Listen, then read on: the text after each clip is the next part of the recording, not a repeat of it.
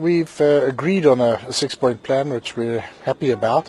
That 6-point plan includes that we should be talking about identifying regional value chains, working on that and trying to promote industrialization. What's actually happened is we haven't made enough progress in SACU on that, and SADC in many respects has overtaken SACU in that respect. So what is SACU's role in that particular issue at the moment? As explained here by Trade and Industry Minister Rob Davies, SACU is one of the regional initiatives which seek to ignite economic growth by enhancing trade and investment through customs revenues shared amongst member states. Despite being in existence for over 10 decades, the union has not yielded the best results for the biggest economy in the region. Minister Davies explains.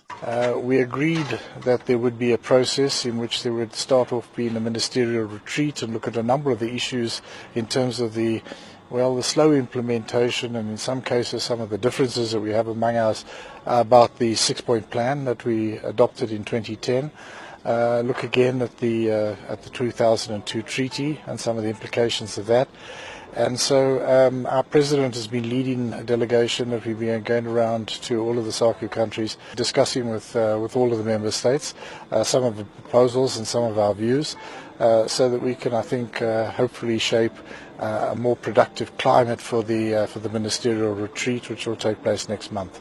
As the biggest exporter member of SACU, South Africa feels it's getting the raw end of the deal and loses largely on import tariffs.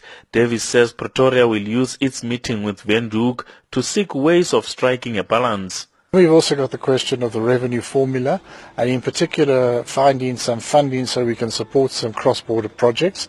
That's another matter which has been raised over time. And then the question of the institutional building of SACU and what is the steps that we're going to be taking in terms of tariff setting in the Southern African Customs Union. And that's been a big issue. The deliberations will also consider regional, broader continental and global economic and trade developments and their impacts on SACU. I'm Amos Phago in Windhoek, Namibia.